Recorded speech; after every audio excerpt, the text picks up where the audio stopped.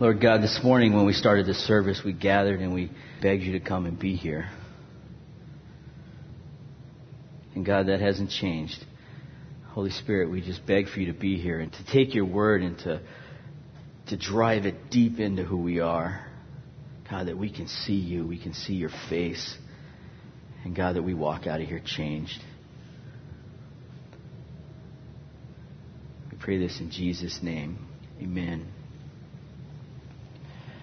Well, last week we didn't finish through this first section, and hence we have a part 1B. We can't go to part 2. Part 2 is next week. My name is Chris Richards, and I'm one of the pastors here at Windsor Community Church, and I get to open the Word this morning. We're working through 1 Corinthians. We're in chapter 15, and we're going to be at the first 11 verses again today. What we're going to do is we're going to review some of the things that we talked about last week, but then we're going to finish up. One of the frustrations I had last week is that it didn't have closure. We didn't have things capped off. And so I think in pictures. That's why I teach Sunday school. And so when I read this passage, I think of this sandwich. And we only got half a sandwich last time. We had some bread and then we started stacking stuff on it, but it never finished off. Because at the very beginning, we spent some time talking about salvation and what it meant to hold fast to the word that he was preaching, and then some elements of the gospel. But Paul brings this thing all the way around at the end and says, and this gospel had an effect on my life. Let me show you. And so he closes off this whole section for us. And so last week we ended somewhere in the middle, and we didn't get that kicker that Paul puts in there for us that says, here is what the first 3 verses mean. The first 2 verses where we have talking about that eternal security. I know some of you in Flocks talked about that and how he lined those pieces of the gospel out. Well, he adds at the end of that what the effect of that gospel should be, and we didn't get that. So what we're going to do this week is we're going to finish that sandwich off. Hey, we're going to go back and we're going to add a couple of elements, some condiments inside those slices that we missed last week. And maybe I shouldn't think of food so much, but maybe it's a Sunday morning thing. And try and cap this sandwich off. That's what we're going to do. Okay? I'm going to go back. I'm going to read this passage again, verses 1 through 11 in chapter 15. And then we'll get into putting our sandwich together. 1 Corinthians chapter 15, starting at verse 1. Now I make known to you, brethren, the gospel which I preached to you, which you also received, in which also you stand, by which also you are saved, if you hold fast to the word which I preached to you, unless you believe in vain. For I delivered to you as of first importance what I also received, that Christ died for our sins, according to the Scripture, and that he was buried, and that he was raised again on the 3rd day, according to the Scriptures, and then he appeared to Cephas, then to the 12. After that he appeared to more than 500 brethren at one time. Most of them remain until now, but some have fallen asleep. Then he appeared to James, then to all the apostles. And last of all, as to one untimely born, he appeared to me also.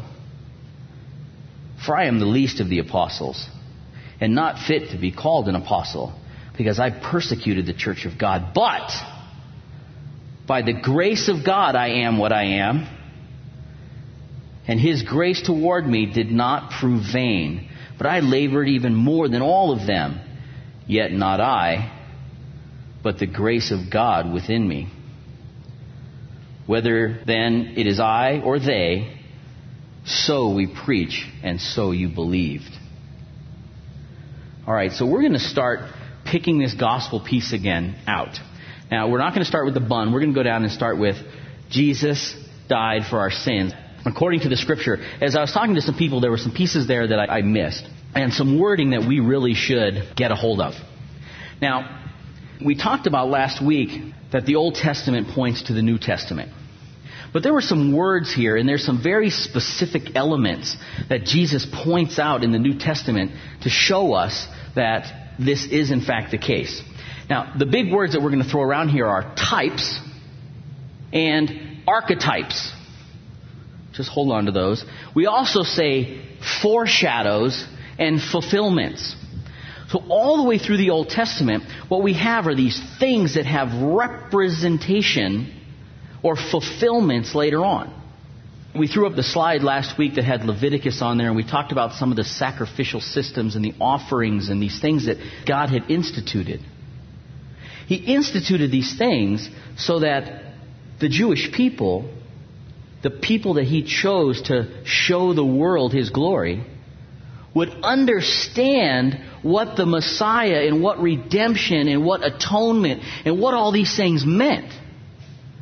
And so we put this intense system together that also exposed His character and who He was.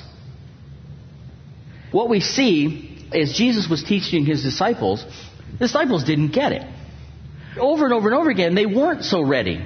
They'd read the Scriptures. They'd read the Old Testament. So when we see the word Scripture here, we mean Old Testament. They'd read it. They saw it. But they didn't understand what it meant. And we see this when Jesus was resurrected. He came back and He was walking the road to Emmaus with some people. And it says He stopped and He opened their eyes. And He taught them how the Old Testament pointed to Him. There's a section in John 5 where some Sadducees come to Him and they're testing Him. And Jesus tells them, you are in error because you don't know what's going on here. You search the Scriptures because you think in the Scriptures themselves you're going to find eternal life. But He turns around and He says, but those Scriptures are pointing to Me. And I'm the one that's going to give you the eternal life. The Scriptures themselves are they're just something that's pointing you to Me. It's showing you all of these shadows or all these types. So when we see the phrase, according to the Scriptures, the element that it has there is the Old Testament is full of these types. And so I went online and read some books this week about finding where these types are. I thought about creating a table. But this table is just magnificent. It would be huge. And so I went back and just started reading Leviticus. Why? But go back and read it. And as you read it, sit back and first pray, because God will expose His heart to you. I mean, some of these things that God has done to show you the fullness. And last week we talked about infinity, and when God is infinitely just and infinitely gracious and infinitely all these things, this system that He puts in place so that we don't miss who He is fantastic. So I went back to read Leviticus, and you can start seeing where these types are and how they're fulfilled. So we have something like the Passover lamb. Right? Everybody knows the story of Passover and Moses. They're leaving Egypt. We have the Passover lamb. And so God says, every time you must keep the Passover. And if they did keep the Passover, He said it was a very good thing. And you've kept the Passover. And you kept it all the way through the Old Testament. We see that they've kept the Passover. And that's a good thing. That's a type. And that points to Christ. Leviticus 16, we have this thing called the Day of Atonement, where people come and they put their hands on this goat, and the goat runs off, carries their sins away. They're atoned for. That is a type, and its fulfillment is in Christ. Does the animal really forgive their sins? No, but God says, I accept that as atonement for now for your sins. But you got to do it over and over and over, so that you have the system in place where you know something's got to atone for your sin. It's a type with its fulfillment in Christ. And so these things are all the way through the Old Testament, and Jesus then points these out. Let's move on to died for your sins. Now, we had a conversation in Flock this week. We were studying through Colossians, and then from Colossians we moved into the different Gnostic cults that we have in our culture today. We're taking a side road to see, what do these people believe and why? And in that, what does the Bible really say? What we talked about this week is sin. And in that discussion, it just dawned on me that, wow, we didn't really cover what it means so much to die for your sin. And so we want to add a little bit to this. If you have a weak view of sin, you have a weak view of salvation. And if you have a weak view of salvation, you don't need much of a God to do it. And so in the end, a weak view of sin is having a weak view of God. And when we truly understand what our position is, what our position was before Christ, then we have a better understanding of how great God is who redeemed us. These pieces that you see up on the board, we're just going to talk slightly about what happened. God created us to be with Him. Genesis 1, God created everything perfect. And then what happened when sin entered, it's like, you ever have a kid that goes in the bathroom and turns the light on, turns it off? Maybe this only happens in my house. Turns it on, turns it off, turns it on. How long do I have to? But they're doing an experiment. Do you ever wonder where the dark goes? You turn on the light. Where is it? You turn it back off. And it sounds funny, but kids just have... When you don't have all these concepts, we just accept that we know when you turn a light on, the dark goes away. But a kid, that's an odd thing. What? Dude, this is just incredible. Well, here's what happened. When Adam sinned, and we're going to talk about this more in a couple of weeks, sin entered the world. If God is perfectly holy, He's perfectly light. And it's like turning the light on. Where does the darkness go? It's gone. You can't have sin in the presence of a perfect God. It doesn't work. And so you have darkness, but when God is present, the darkness can't be there. Neither can sin. And so what happens is we have this tearing of creation, this curse, this breaking where sinful man now is separated from God. Because he can't be in His presence. But God didn't create it to be that way. And God's plans will never be frustrated. God wants to put this back to its normal place. But even when you're in the bathroom, you can't build a place where darkness can sit. Right? You can't do that. You can't say, okay, right over here next to the light, I'm going to create this thing where darkness can be there. Now you engineers are going, well, sure you can. You can just build a box, and inside the box the light wouldn't be. Just go with it here for a minute. Light and darkness can't live together. You can't do it. And so what we have to do then is somehow take the darkness and clothe it or change it into light in order to bring it back. And so God puts this system into place that says, here's what I'm going to do.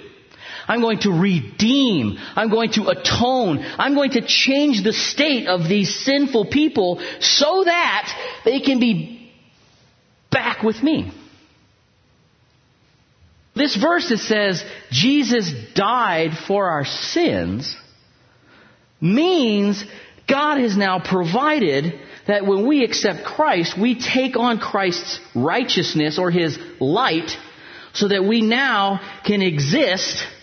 We can be in the glory of God. We can be with God. No longer separated. Amen?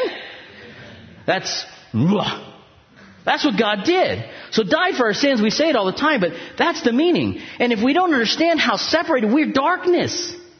We're totally darkness. We cannot be with God. We can do a lot of good things. We can do whatever, but dark is dark. And so God provides a way to bring us back, and that is Christ. And what Christ did, when it says Jesus died for our sins, He paid for us to come back to Himself. He redeemed us. That word redeemed is an interesting word. It means you go to the slave market and you buy someone. Now, the question is, who did Jesus pay? Because we're all a bunch of sinners now, and we've done these bad things, and we kind of serve the dark side. Who did Jesus pay? Because we see that in all these things, the word redeemed is definitely, there's two parties. Atonement, there's two parties there, one that sinned and one that is accepting the atonement. There's always two parties involved in this. One of them is Christ and what He did for us. But then who's the receiver of this? Is it the devil? Did Jesus have to go to the devil and pay for us and get us back away from the devil and so we can go to God? No. Jesus paid the righteous demands of God. Was Jesus clothing us with light so that we could live with Satan? Well, that's stupid. No. He clothed us with light. He clothed us with His righteousness so that we could be back in the presence of God. So the payment, when it says God or Jesus paid for our sins, He died for our sins, He did it to purchase, to bring us back to God. So God was the recipient of Jesus' sacrifice. That's what it means to die for our sins. And we have to have a good view of what sin is, or we really don't need much of a salvation. Unless you really understand that you are apart from the God who created you, and that your innermost desire in life is to get back to that created order, to get back to God. We do all kinds of things to get there. We work hard, we try to be good, we do all these things in some way to try and achieve that created state that we were in. God says, no, dark is dark. I've provided you righteousness. If you take that righteousness, if you trust in what Christ has done for you, I'll clothe you right there with my righteousness so that you can be restored to me. Let me read Ephesians 2, 12 and 13. Ephesians 2, starting at 12. Remember that you were at that time separated from Christ, excluded from the commonwealth of Israel, and strangers to the covenants and the promises. It's Old Testament. Having no hope and without God in the world. That was you. Those of you who believe in Christ now. Those of you who don't believe in Christ, who have not trusted Christ, that's you now. Having no hope and without God in this world. Verse 13. But now in Christ Jesus, you who formerly were far off have been brought near by the blood of Christ. Christ has allowed that. He has given you the righteousness, His righteousness, so that you now can be in the presence of God. That is the gospel. When we spoke last week about the gospel being good news, if that doesn't shake your insides up, they're not shakeable. Right? Understanding where you were and where you're going, being apart from God, and knowing that God provided a way for you, that's a beautiful thing. All right, let's move on. Resurrected on the third day. All right, we hit this a little bit. We're going to add some pickles and onions to this piece of the sandwich. When we say resurrected, there really are two places that we're going to talk about. There is the resurrection of Christ and what He did and what it is. But then there's also the resurrection of man.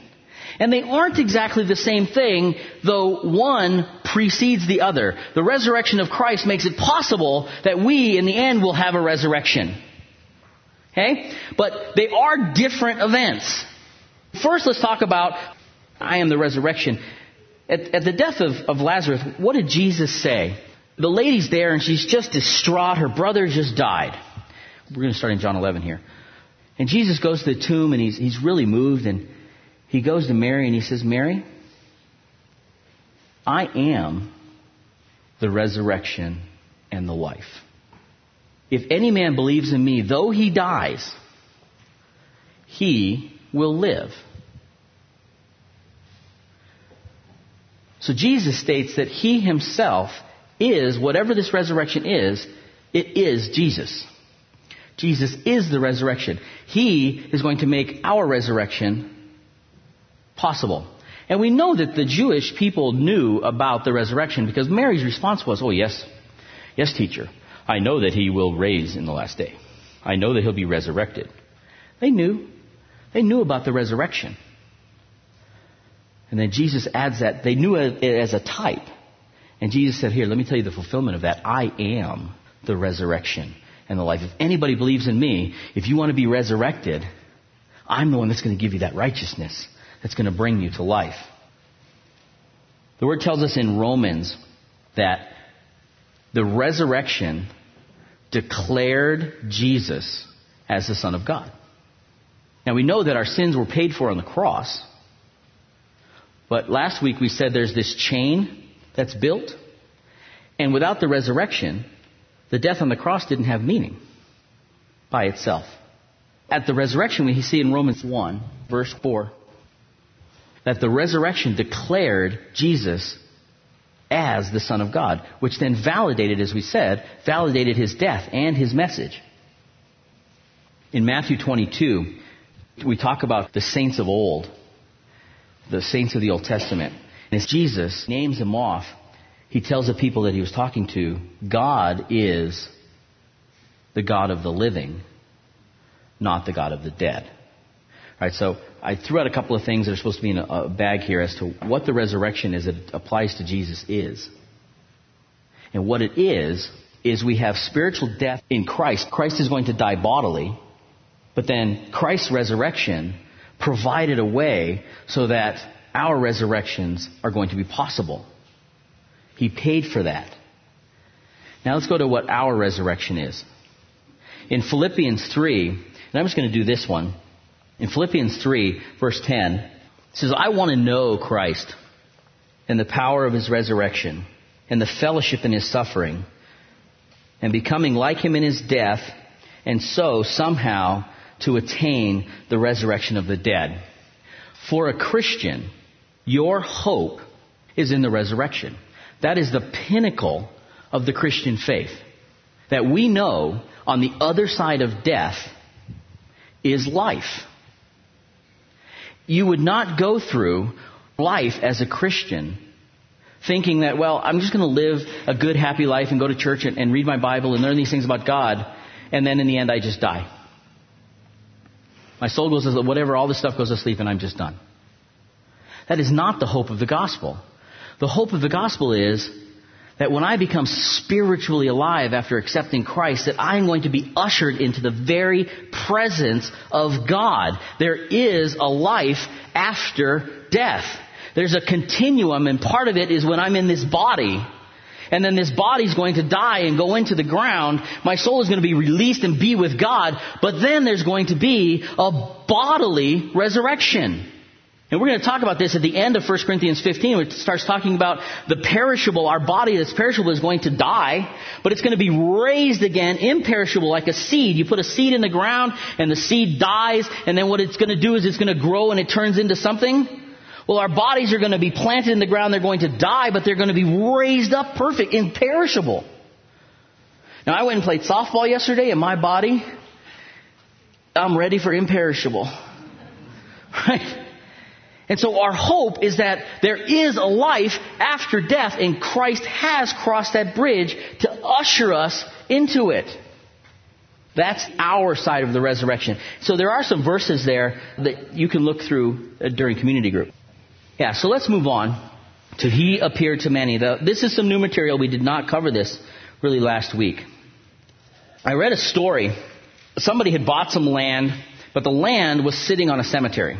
Their task was to go through all the records and exhume the bodies and move them to a different cemetery. And they got to one of the graves and they dug it up, and there's nothing there. There's no body.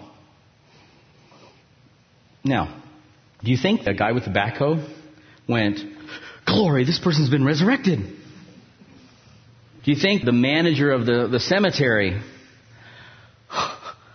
was just all kind of excited that we had as a miracle here? No. What they did was go, "Oh man, something went wrong." Because without an appearance, what resurrection? Nobody started looking for the girl walking around town that was in that grave. Nobody did that. So an empty grave by itself does not make a resurrection. Again, we have this chain that links together. We have Jesus' life and His teaching, telling us who He is, what He's going to do, how He's living for you. And then He dies. He died for our sins. Everything was paid right there. When He said it's finished, all the righteous demands of God were paid right there. It was done. But it didn't mean anything, because we didn't know that. And when He was raised from the dead, it validated that death. But if He just raised from the dead and went straight to the kingdom and nobody saw Him, was He really resurrected? You wouldn't be here today if that was the case. What then we have is He taught these things. We wrote down some philosophy books. Body disappeared. Who knows what happened to it?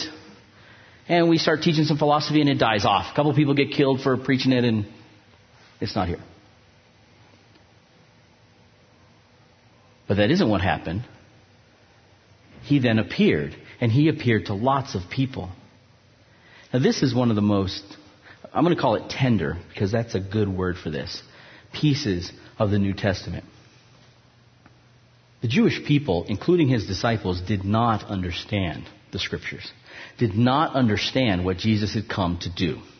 They did not understand that Jesus came to suffer, to die, and to atone for their sins. They didn't understand that. So when Jesus died, they were crushed. And as Jesus was dying, we have the story of Peter. He didn't even know what to do with himself. And the whole "I denied Jesus 3 times" thing, by the time Jesus was dead, Peter was a mess. Jesus knew that. And in fact, just a little earlier, Jesus was talking to his disciples. He said, who do you say I am? Peter says, "You're the Son of God." And Jesus said this to him. He said, "You are right. And on that, I'm going to build my church." God already knew what these disciples were going to have to do. Jesus already knew that these disciples were going to have to take his message and preach it to the entire world. That was going to be their task. He knew that. He also knew, because he told Peter, "Before the rooster crows 3 times, you're going to deny me." He knew that Peter was going to deny him, go away, and be totally jacked up, messed up in his mind after his death. He knew that was going to happen.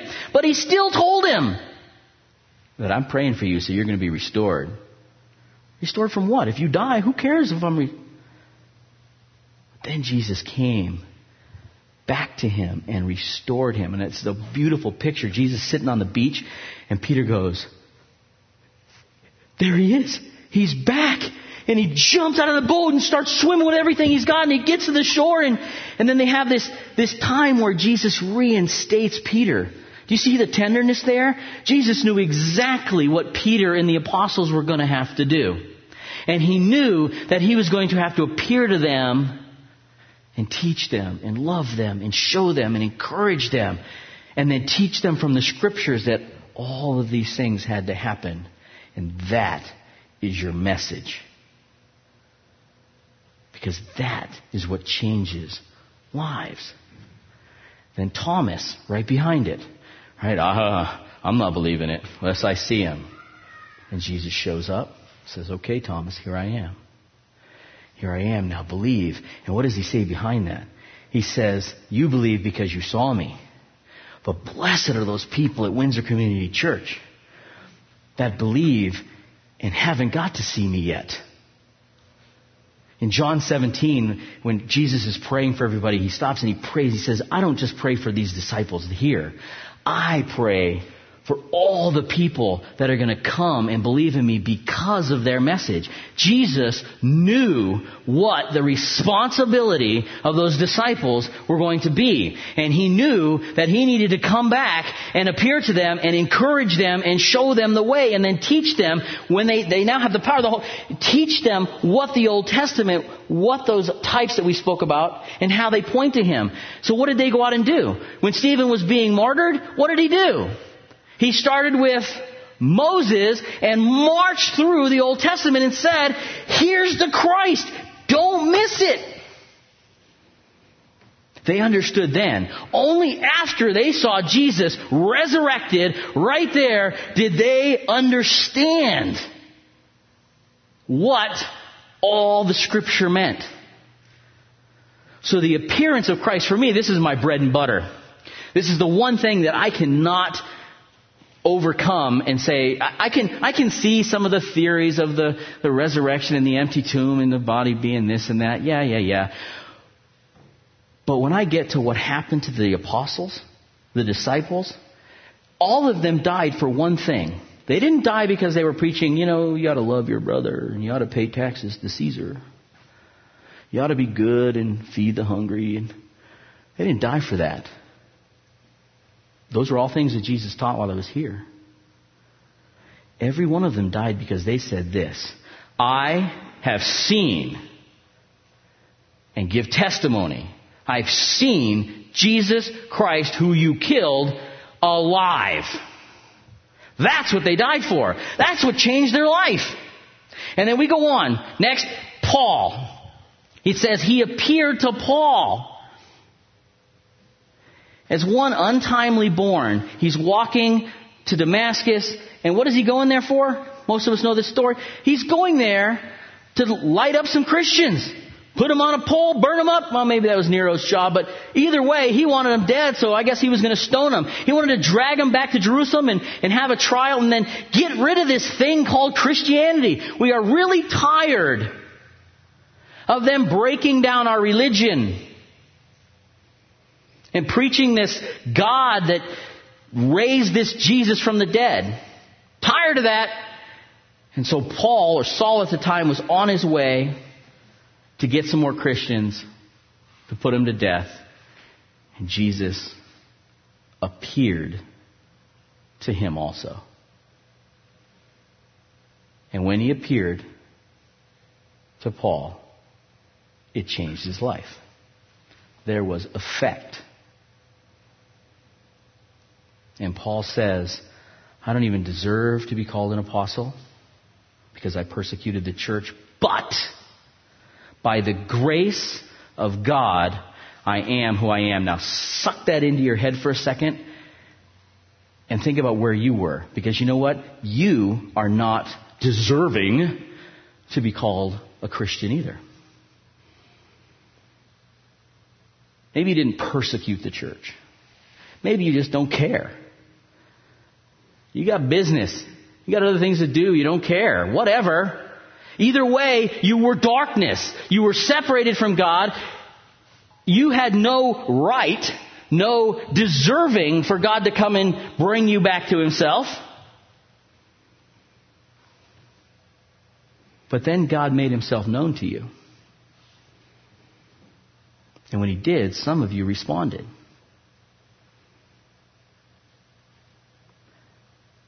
And then, at that point, the resurrection, the message that died for your sin, had effect on you.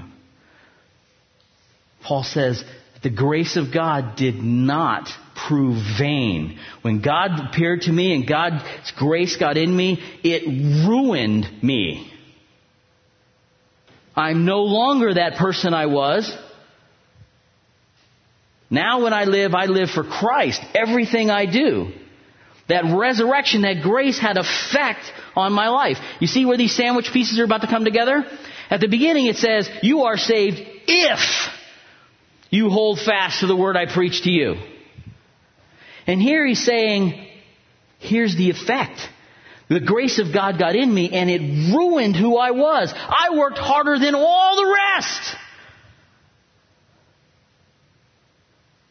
Yet not I, but the grace of God working in me. What does it mean to be eternally secure? What does it mean to be saved?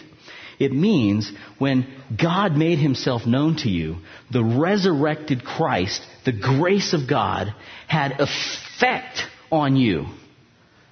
You now have a totally different direction. You have repented from the way you were going. You repented from being in the dark and you said, no, God is going to have effect on my life, and you started moving. That is standing fast in the word that Paul's preaching. That is what it means to be saved. That is the gospel. Does it have effect on the direction of your life? And that last line he says, yet not I, but the grace of God. That is what every Christian longs to be able to say. Let's think about that. As a Christian, you long to see God's grace move in your life. Sometimes He moves kind of fast, and that hurts a little bit because you find yourself not in sync with what God wants.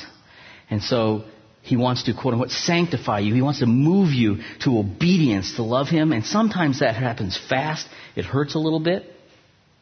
But then other times, you get to sit with someone and explain this gospel to them, and you see they light up. And you look at that and you go, wow, God is good. The grace of God is working in me and through me. And as a believer, there is nothing greater than experiencing the joy that comes with God's grace working in you and through you. And so everybody with Paul should just desire to say, yet not I, but the grace of God working. Even the times that it hurts. Because when it hurts, it's kind of an indicator. God's working. God's working. My leg just got cut off this week but the point was you weren't in obedience to God. And so God lopped off one of your legs. Maybe that's a bad example, but the point is that it hurts, and God wants to remove places in your heart that aren't going to line up with Him. He said it's His job. He's going to call you. When He calls you and you respond, He clothes you with that righteousness. Right now, you're perfect. Right now, when you respond to Christ, you go from the dark to being clothed with His righteousness, the light, so that you can be in God's presence at that minute. But then He slowly starts to work on you and conform you and sanctify you and change you into the likeness of His Son. And that, in this world, can hurt. So I say lop off a leg. That's what I mean. He's conforming you to look just like Christ. And He said He's going to do that. He called you. He justified you, bought you back. And He's going to sanctify you. And in the end, He is going to glorify you. That is the gospel sandwich. You want to know if you're saved?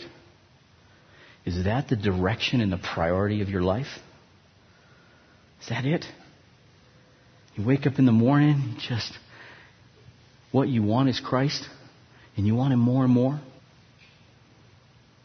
At the very end, Paul throws in a comment.